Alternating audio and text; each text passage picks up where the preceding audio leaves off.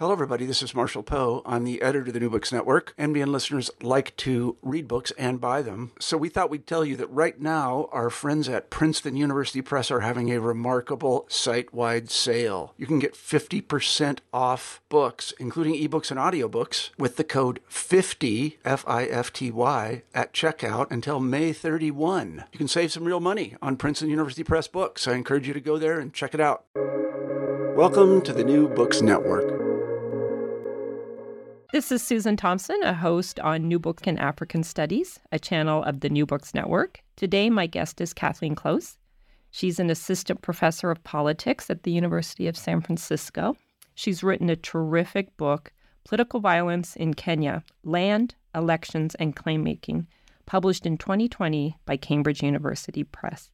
Kathleen's book is richly researched and beautifully written. It's a very accessible book that draws on 15 months of survey and interview methods to center the politics of elites in crafting land narratives that lead or do not lead to electoral violence. Kathleen's book is also a great example of how mixed methods are a useful way to understand and explain what are the conditions in which individuals can be primed for physical violence. Her book, Political Violence in Kenya, is important. It's new. It just came out in May, and it raises, for me at least, novel questions about the role of contentious politics in framing elite political outcomes, as well as how elites maneuver to coerce, let's say, ordinary people to try to instigate violence before, during, and after elections. Kathleen, welcome to New Books Network. I'm excited to have you. Thank you. I'm excited to be here. Can you, before we get going on the background, give us just a brief summary of your book? Of course, I just gave that overview. It's about land. It's about violence. How would you yourself explain your book to the average listener? Right. So I think very briefly, I'd say that this is a book looking at how elites organize violence, but more so why ordinary citizens decide to participate. And so in the case of Kenya, elites are able to draw on these highly divisive and powerful land narratives as a way to convince or compel people who might not otherwise ever think of participating in violence. They're able to tap into these narratives to make violence thinkable. And so my whole kind of endeavor here was to think about how and why is that possible. And I don't think this is, in Kenya, it's land narratives, but we can think about other contexts where maybe the narrative is, even in the U.S. context, we've heard the term white grievance thrown around, or other narratives that politicians or elite actors are able to tap into to structure political action. So such as currently Law and Order, I suppose, the narrative of Law and Order. Yeah, that's a great example. But I thought what was so compelling about your book was your use of the logic of individual violence for what you call a joint production, drawing on other scholars, of course. And I always think that the study of violence, those of us who study violence, we have something in our personal register that perhaps brings us to study violence or study politics. Perhaps that's my first question. What brought you to the study of land politics and its relationship to violence? Yeah, when I write the year after college, I was on a Fulbright in Malawi. And there I was, in the context there was thinking about, well, why aren't people mobilizing around land? There's tremendous land shortage, particularly in southern Malawi. And so the questions I was looking at were really kind of about the absence of collective action. Well, that year was 2007, 2008. So here I am in Malawi, and over kind of my crackling BBC radio, I hear the reporters talk about Kenya's election violence. And you may recall the way that journalists were talking about it, the way that expats were talking about it was just this kind of unleashing of tribal or atavistic tensions on a country that was on this democratic path.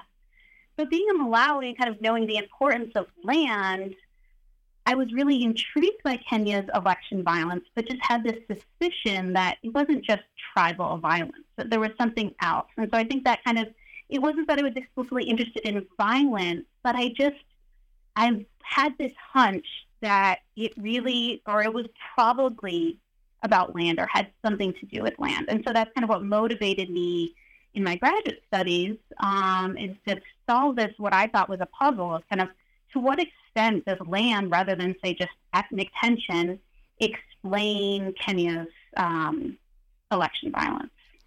I love what you said because, of course, social scientists, we move on hunches. So the power of the hunch is not to be underplayed. And I think I hear something in your answer that I find in my own work.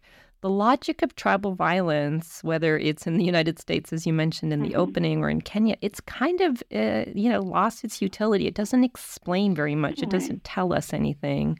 So the reason you chose Kenya is because of your interest in land and these BBC cracklings. In that vein, why political science and why not, the UN or development agencies or So why USA? Why academics? I mean, honestly, it was the world I knew. So I had academics in my family, and so I felt like I knew that path. And in the policy world, I didn't know how to break into it. As a young 20-something, in 2008, it felt a lot riskier. It felt more of a gamble. And so I just didn't know those steps. Now, in retrospect, I think I probably should have considered those pathways a bit more. But coming out of college, kind of what you know as a student is like, oh, I'll just continue doing more school, go and get my PhD, because I think it felt safe. And I felt like it had the time. It would give me the time to kind of develop these ideas. And crack the puzzle, I guess, is what you're saying. Yeah. Yeah. But then let me ask a slightly different question. Why political science and not, say, sociology or development economics or some other discipline? Like, what attracts you to the study of politics? Because, as I mentioned in my introductory blurb, like this mixed methods approach is relatively recent in the study of politics in the United States, at least. I'm just curious about that. What motivated you to the discipline?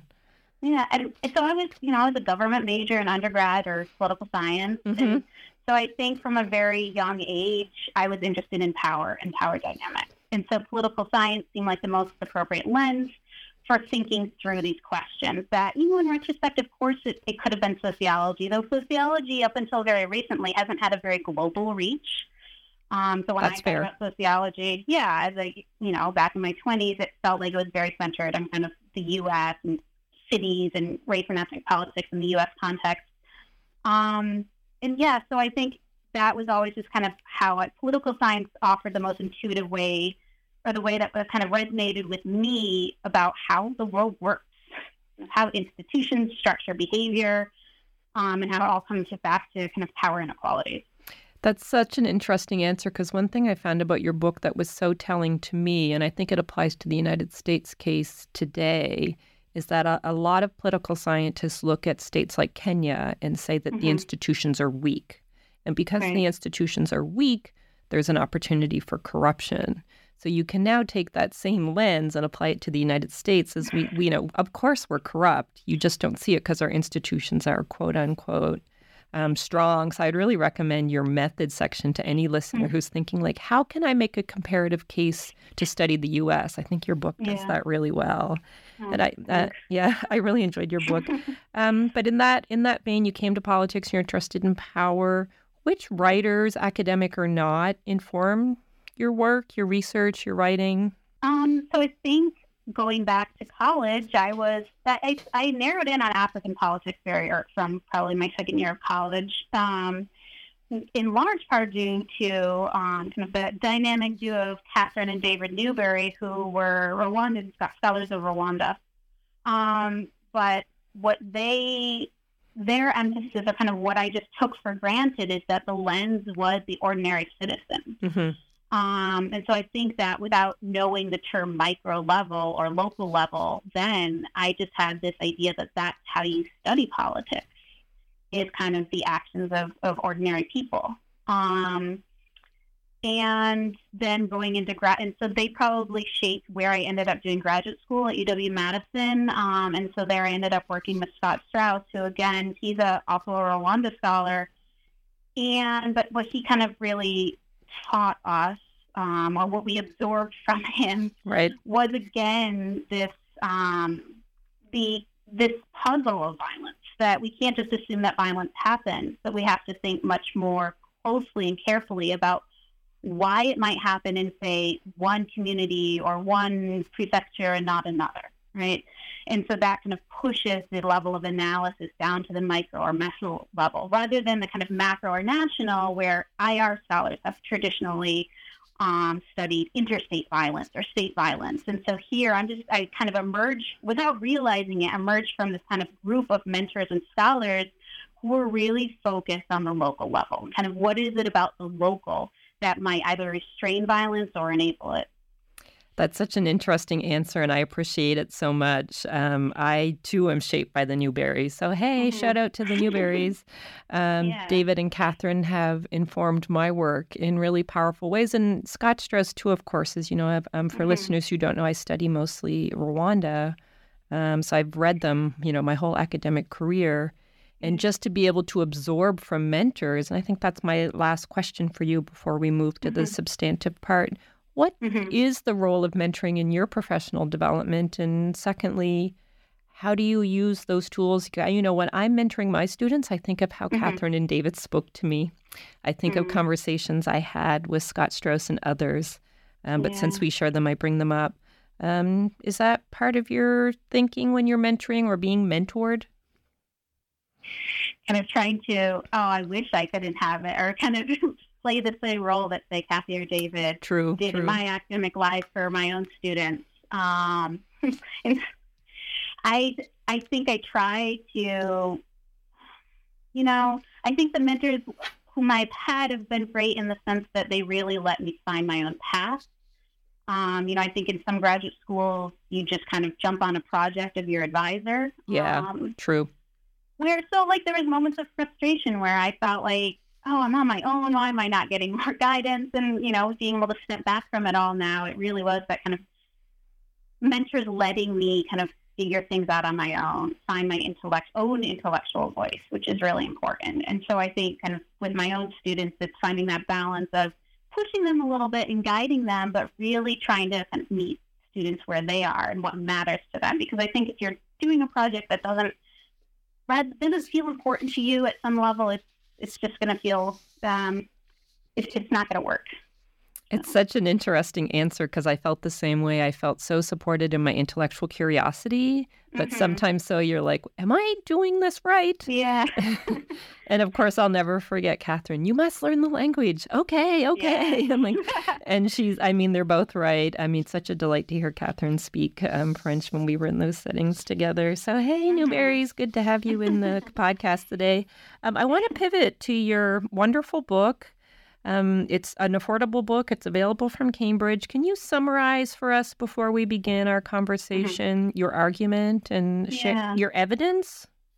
Yeah. So before I get to the argument, let me just kind of situate the puzzle a little bit. Sure. Thanks. And as I've hinted a little bit, there's this assumption, and maybe this is where me being a political scientist is kind of relevant, but there's this assumption that violence just kind of occurs uniformly, though of course it does not, right? It does not occur uniformly within national boundaries, right? But much of the theories produced by political scientists tend to emphasize variables being measured or conceptualized at the national level, right? So things like state capacity, state weakness, the type of political institutions, the level of economic development, level of fractionalization.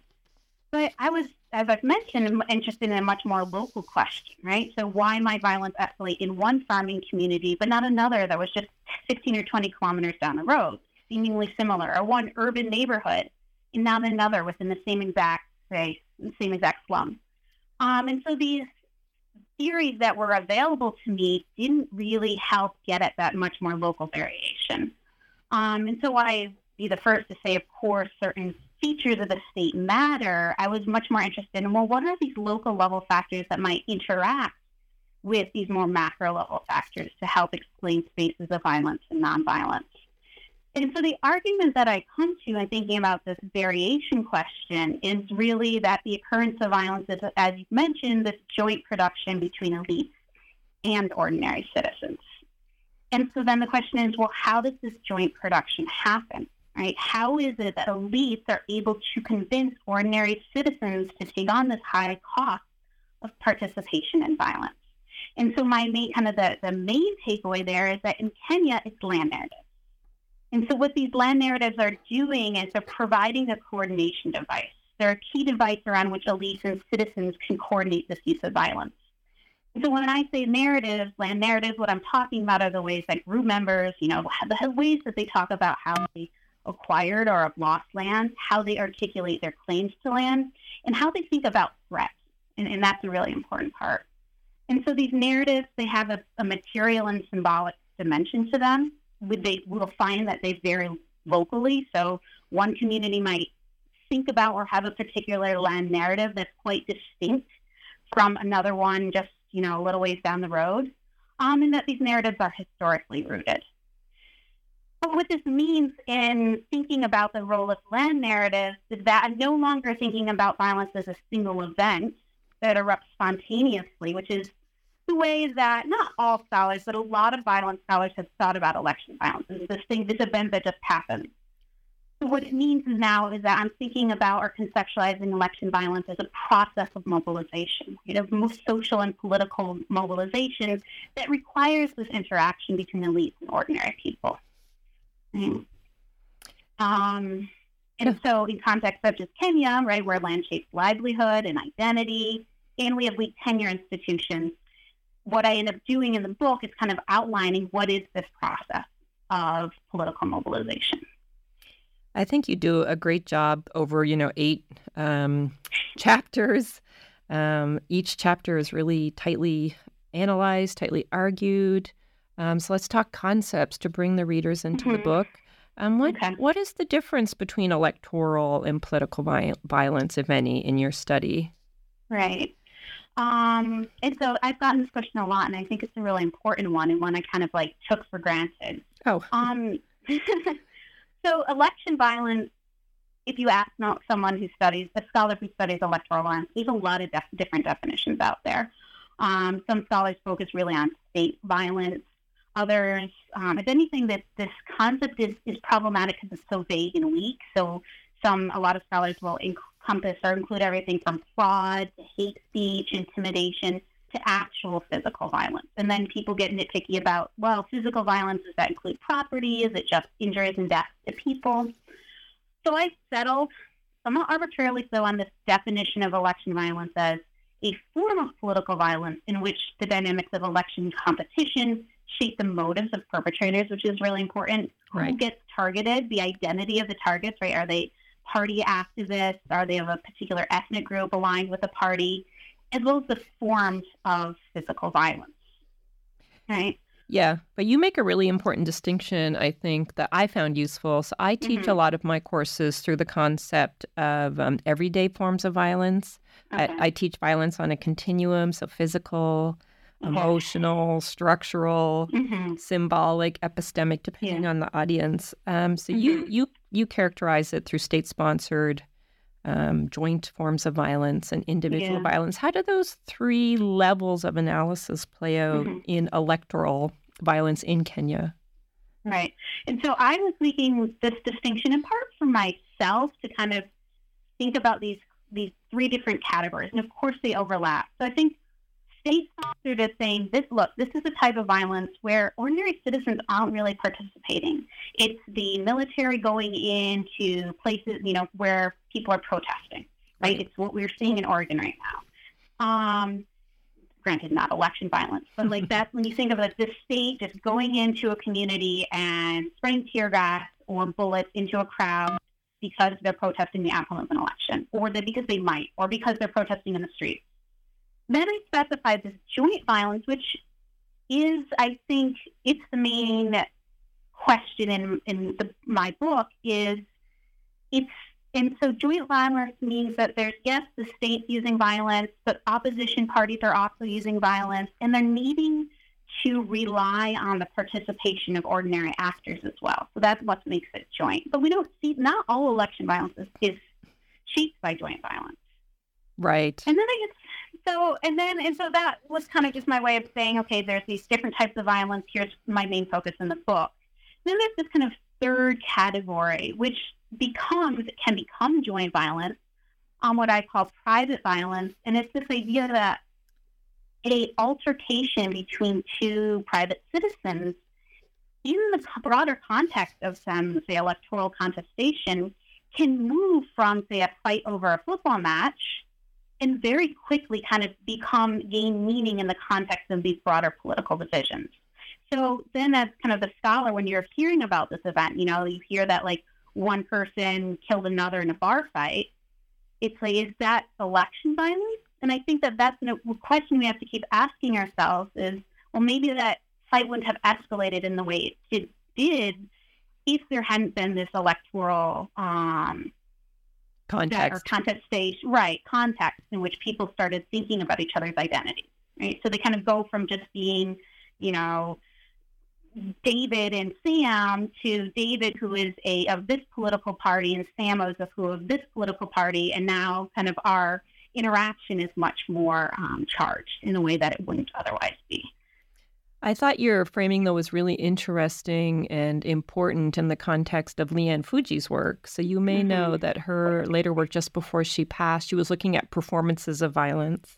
And she showed, and it might be useful for listeners to compare your book with Leanne's argument in contexts as different as Bosnia, Rwanda, and Jim Crow Maryland. The performance of individual violence was almost identical.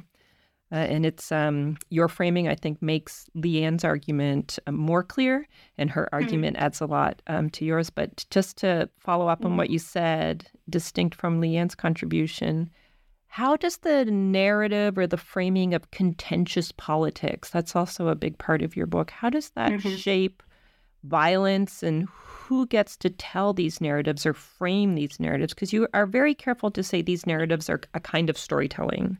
And it crafts a story that people latch onto, and that latching in turn creates these different forms of violence. So what is the role of contentious politics in electoral violence? Yeah, I think if I could kind of make that even more specific and say what is the role of contentious land narratives. I think these contentious land narratives only emerge in the context of contentious politics. But for me, what they're doing, what these narratives themselves are doing, is making violence thinkable.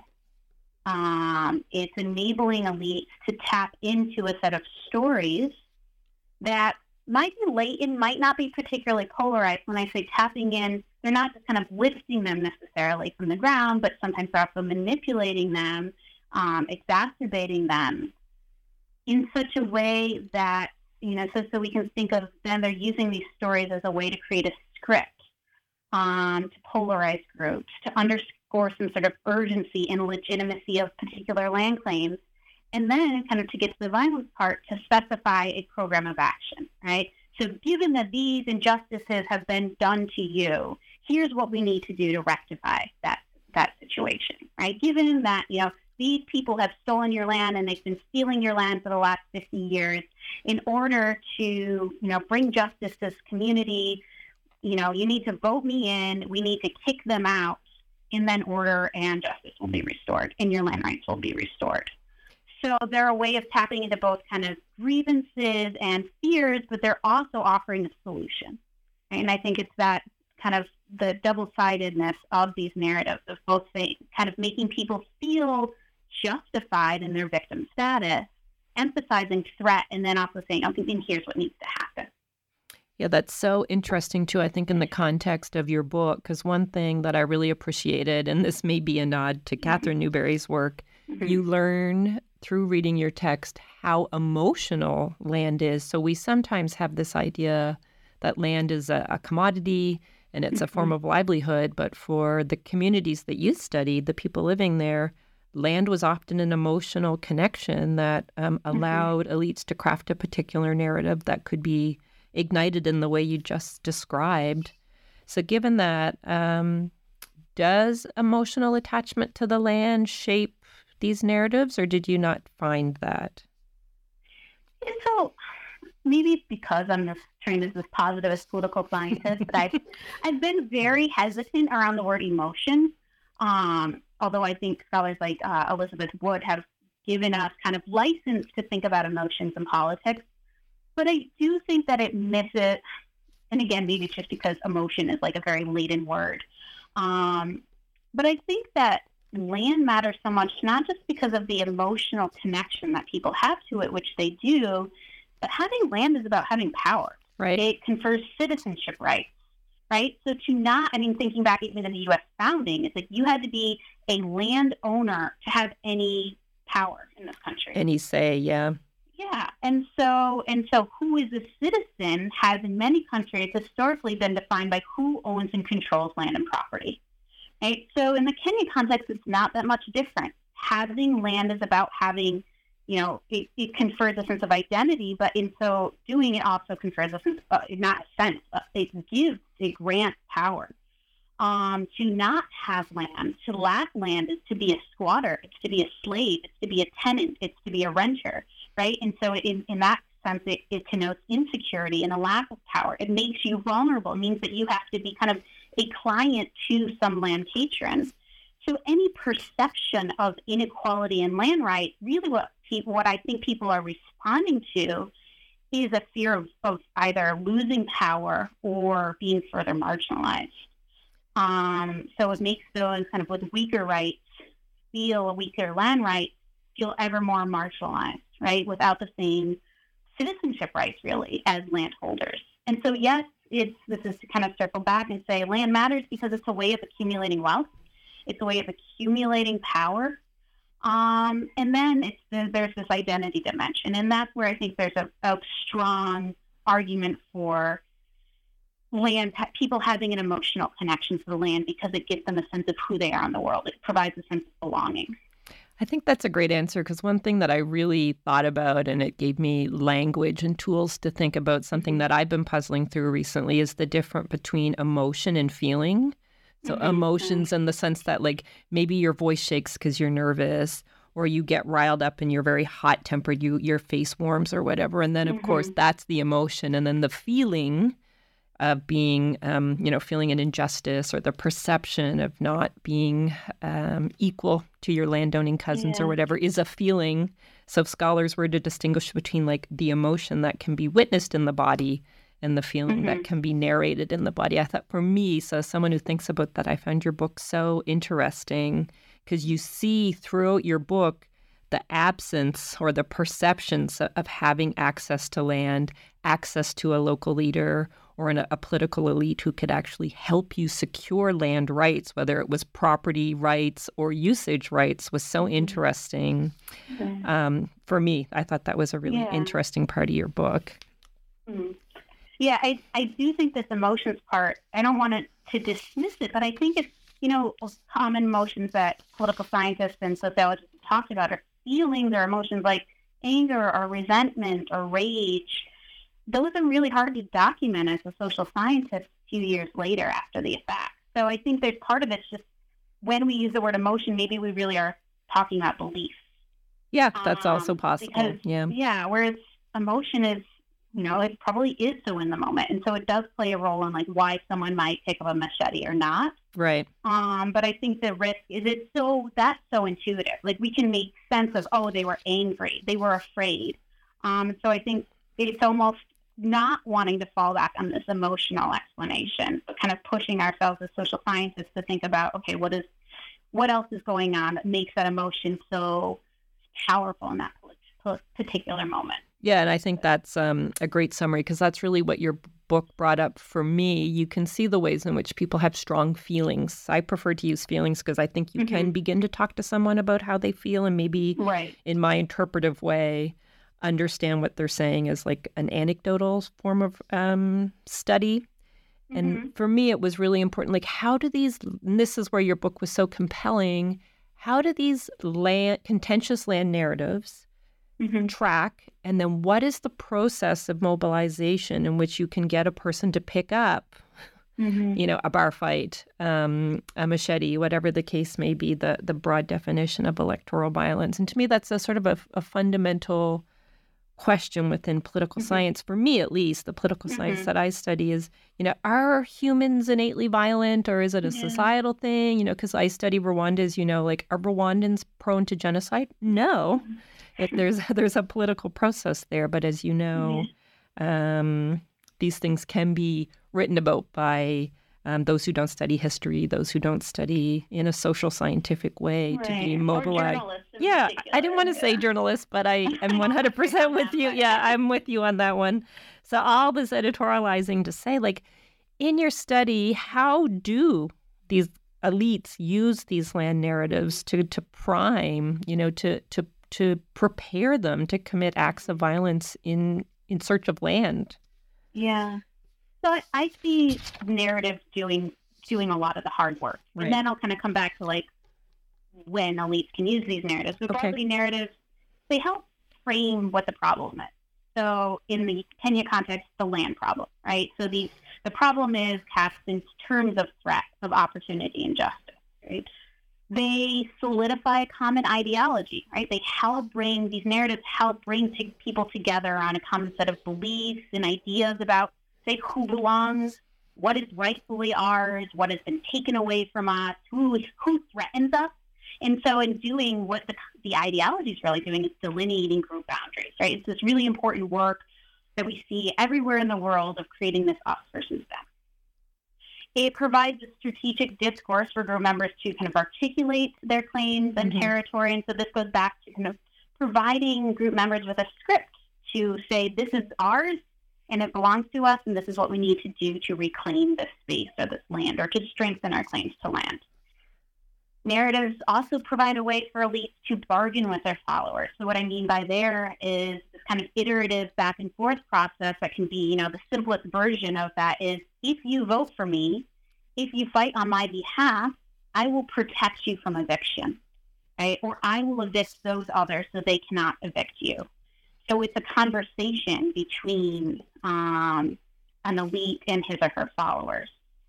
And then finally, it also equips elites with a language for specifying the particular form of violence, the program of action. So if the belief is that outsiders have taken our land, the form of violence that's often specified, right, it's uprooting the weeds, it's specifying, say, we are going to evict these people in whatever metaphor they want to use. Right. And so in Rwanda, that had a particular, it was about getting rid of killing the cockroaches. Yeah, the tall trees.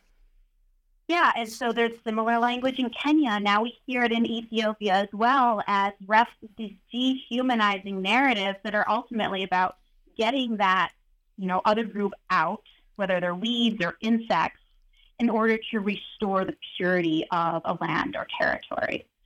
And so just kind of to summarize there's two land narratives that I found particularly salient in my own work. One was an injustice narrative, and this is backward looking, right? This thing has been done to you by this other group.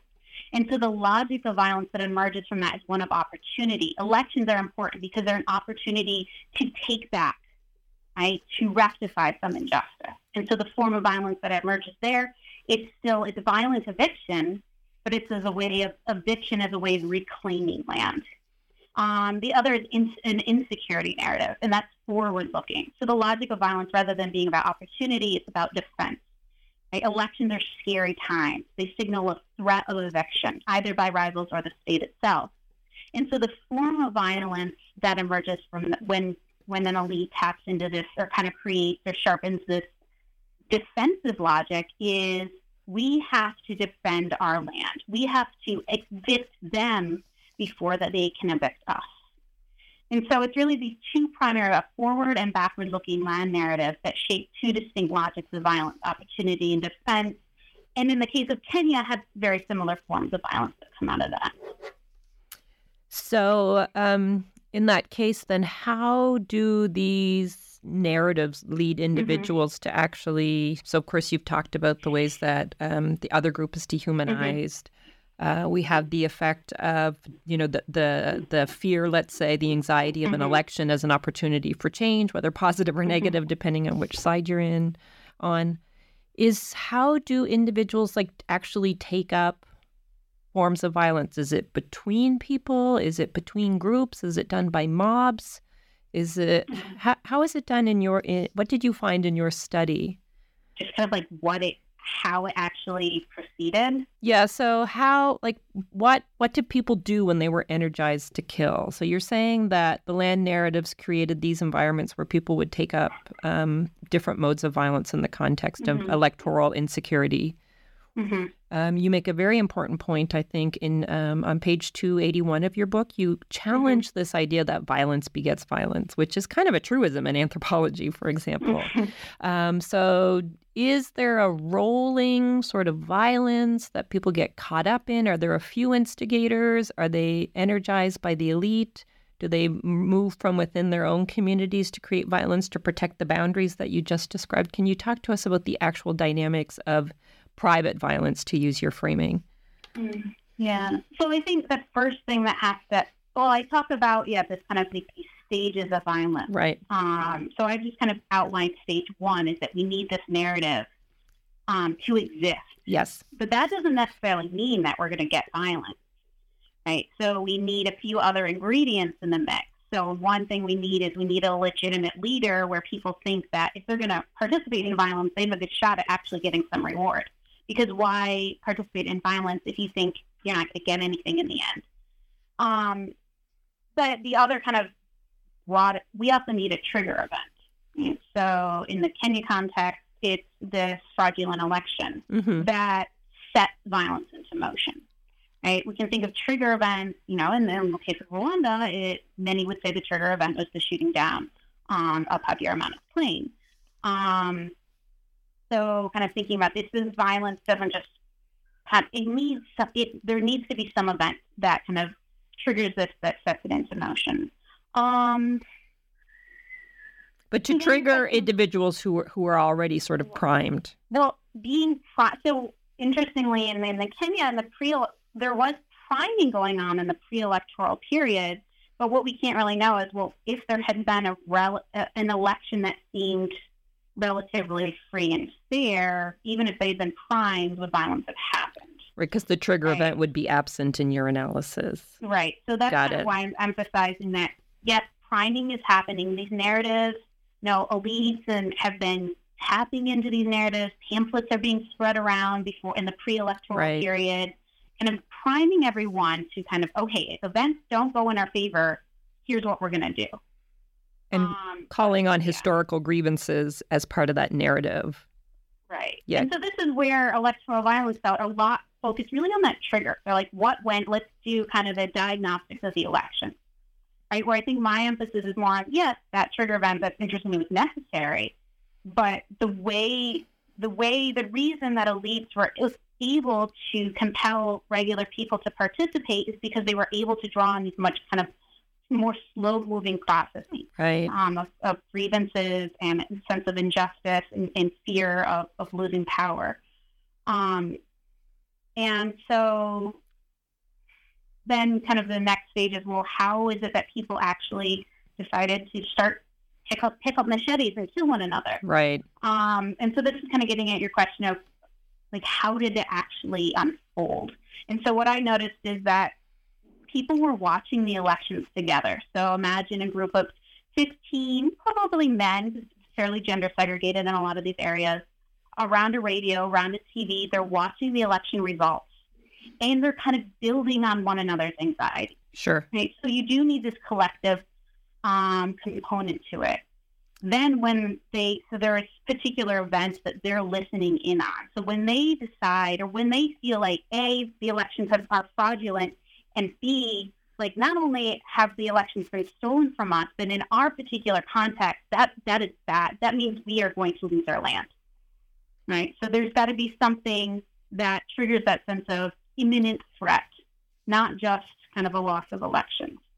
Right. So I start with this kind of anecdotally. I start out with this one community in Mauche, which is in Kenya's Rift Valley, and they're listening to the election results, and they see their kind of icon, William Ruto, being pulled around by the state, by these general security officers. And so for them, in that moment, that's when they feel like they've really lost it. And so they're worried that if Kibaki, the incumbent elite, stays in power, because they don't have secure tenure rights, right, their immediate thought is, we're going to lose our land. Yeah, their thought is, uh-oh. Yeah. Because they're going to continue to dominate, and they've dominated before, and now they've stolen the election from us. And so it's that mix of frustration over electoral fraud, but combined with that sense of imminent eviction that compels this group to cross the line and start killing their own neighbors, right? These are people whom they've gone to church with, their kids go to school together, they, do business, not necessarily together, but on, of course, sides of the road. Yep. And so that scenario was particularly jarring for me because it was so intimate. And it was people who live in relative proximity to one another. But you have a set of 15, 20 people who say, okay, we've got to go burn down their homes. Now, at other stages in violence, it is more organized. And by organized, I mean it's politicians kind of contracting out violence to loosely formed violent organizations. Right? So there's still ordinary actors, but they also have they participate or they're members of, say, Mungiki or other violent organizations that are basically violent groups for hire. But that's only one component of kind of how violence unfolded. Is these people who are previous members of these violent organizations. Yeah, I love your answer because it reminds me to remind listeners that one of the real values of your book is that you have these 4 different communities, 2 in the Rift Valley, 2 on the coast. The dynamics unfold very differently in each of these communities, and a careful read will show that you can't, if you're a journalist, if you're a scholar, if you're a tourist, you can't perceive electoral violence, quote unquote, in Kenya as monolithic. Different groups in different communities are incentivized or not in different ways, and I thought that was a real value of your study. And it leads me to a question. I want to sort of transition to the present moment. You did your study 2007, 2008 elections. Have there been a reconciliation process or some form of legal accountability for the violence of this time? Where is Kenya right now with the election violence of 2007, 2008, given the prominence of land in these processes? Yeah, I mean, that's a big question. Yeah. Let's finish with that. You'd think there would be an easier answer.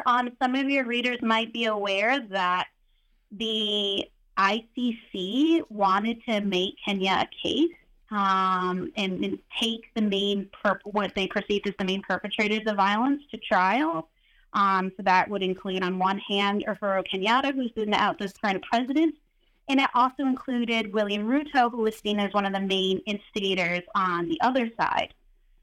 Now, what ended up happening is that Uhuru Kenyatta and William Ruto formed a political alliance. So Kenyatta is the president and William Ruto is the deputy president, effectively bringing 2 sides that had previously fought against one another into a, albeit fragile, political alliance. And so what that really did was they were able to undermine the legitimacy and credibility of the ICC, painted as kind of this, colonial institution bent on prosecuting African leaders.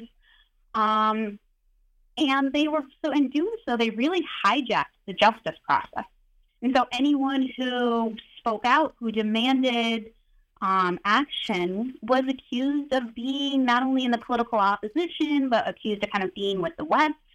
And they were able to frame this peace over justice, right? So if we as a Kenyans want peace in the next election, we cannot talk about what happened. So it was about sweeping the events of 2007-08 under the rug in order to create or hold on to political unity. And it worked because people were so afraid of violence happening again that no one really pushed the boundaries of holding different leaders accountable, of holding different institutions accountable. And Kenyatta's really been able to use that kind of peace over justice as a way. What you've seen happen is this continuing consolidation of power under the Kenyatta administration. He's now in his 2nd term. And that is to say, I don't think that there's been much of a national reckoning as so much as a attempt to forget and to move on. But a fear of kind of how there's always this calculation about how are the current political alliances, how are they going to play out for potential spaces of violence in the next election? No, Chris, your answer is so wonderful because it gives us many opportunity as listeners to think about projects or research that we might do. So one question that sprung to mind as you were speaking for me is, will the grievances of not having justice, whatever that may mean to the individual in a community, in a province or a region, will that play out in future elections? So we know so far it hasn't. But it could come up. And then, of course, questions about individual forms. Are churches involved? Kenya, as you know, has a very dynamic civil society, lots of different religious groups. But I do want to pivot to close. I've kept you for a long time, and this is probably an equally big and unanswerable question. What can your study tell us about the probability of electoral violence in, say, the United States or in Kenya or even, Japan or Canada or something? Yeah. So I like to think about, kind of stepping back for a minute, about the book being useful in terms of thinking about generalizability, as being able to, on the one hand, a way to explain or predict election violence more specifically. We can also pick it up and think about it as a way to, forget election violence as a particular outcome, but just as a way to think about how elites can use appeals and narratives to divide populations, to consolidate the support, and then maybe incite violence. But maybe we don't even have to get to violence, right? Maybe it's just understanding how elites are able to tap into the fears and anxieties and desires of their constituents in order to shape political behavior, be it burning down a mosque or getting out in the street or actually, picking up some sort of weapon. And then kind of the third implication or takeaway is specific to land, like getting us to think about, well, what is it about land, or land as soil and land as territory, right, that might shape, that can help us, that can shape different forms of political violence. So that, with that kind of said, thinking more about, can this help explain or predict or point to potential for election violence in the U.S.? And I think that most people will come back immediately to this conversation we're having and saying, oh, well, it can't happen in the U.S. because the political institutions are so strong. Right. That people do not quite, what you need to have election violence is to have a significant majority of the country call the elections themselves into question. And then kind of secondarily feel like these are such high-stakes events in their own lives that they're willing to take on that risk. And so we have two questions in front of us. One, do we indeed have that political trust in electoral institutions in the states? And are people now starting to think of who is in president, who is in political leadership as being these, as creating these high-stakes events? In the past, I think Americans had the privilege of just, no matter what party was in power, their lives didn't change that much. I don't think they actually changed that much, but I do think we're at a point where the stakes of national elections feel a lot higher. Fair. We're also at a point where trust in institutions as it is at an all-time low. So I don't think there will be election violence in the near future in the state, but we are starting to see some of the kind of requirements for election violence taking form in the U.S. in a way that I don't think we have in a very long time. Now, I appreciate your answer. I think it's accurate. I think it's cautious, but that's right. Mm-hmm. Yeah. I don't think we should extend our analysis much more than it's intended to do. But I felt compelled to ask you because I'm sure it is on people's minds. And given that, the richness of your study and the generosity you've shared with us today, the intellectual generosity in particular, are there any books or podcasts or anything you would recommend to our listeners for, electoral violence, Kenyan politics, framing narratives, whatever you might find useful based on our conversation? Yeah, a few, so kind of a selfish plug. The Journal of Peace Research has a 2020 special issue on election violence. So for your listeners who do have access to that journal, that's and I have an article in there, but it's a really great way to get a sense of the debate around and how both comparativists and IR scholars are thinking about election violence. Great. There's a great edited volume called Violence in African Elections Between Democracy and Big Man Politics, which is wonderful. Voting in Fear, Electoral Violence in Africa is produced by the United States Institute of Peace. Again, it's an edited volume, and I think it does a really nice job of bringing different kind of intellectual perspectives to election violence. And then for scholars who want to think or read Kenyan politics more closely, I'd recommend The Elephant, which is kind of a alternative news outlet for this that's a bit more intellectual, but tracks these issues closely. It's a great source. Listeners can follow The Elephant on social media. Yeah. Last but not least, what are you working on now? Yeah. So I have one project that's still Kenya-specific, looking at the gender titling gap. So there's some data, or I have access to data on people who have received land titles in Kenya during the first Kenyatta administration. And what's remarkable there is, most women are not getting land titles still. But we have certain counties where, say, 50% of titles went to women and others were less than 2%. And so what I'm working with a co-author trying to think about, what are the reasons why in some spaces women are getting so many more land titles than in others? Oh, interesting. So it's kind of shifting more to, it's on that same focus of land, but looking at the gender component, which is something that's notably absent in my book. And then kind of the next big project is more on, it's looking at local sources of refugee inclusion and exclusion across different, in Uganda, Kenya. So why certain communities, kind of again at the local level, are much more receptive of refugees compared to others. And the answer, or my hunch again, is your hunch, land, but it's always about land. But the way who controls land. But that's the kind of the next big book project. Kathleen, thank you for your time. Is there anything you wanted to say that I forgot to ask you, or? No, I think we've covered a fair amount of ground today, and I appreciate you doing this interview. It's been fun. Yeah, it's been really fun for me too. Thank you so much, everyone. You've been listening to Kathleen Klaus, and her new book is Political Violence in Kenya, published by Cambridge University Press in May 2020. Kathleen, thanks. Great. Thank you so much.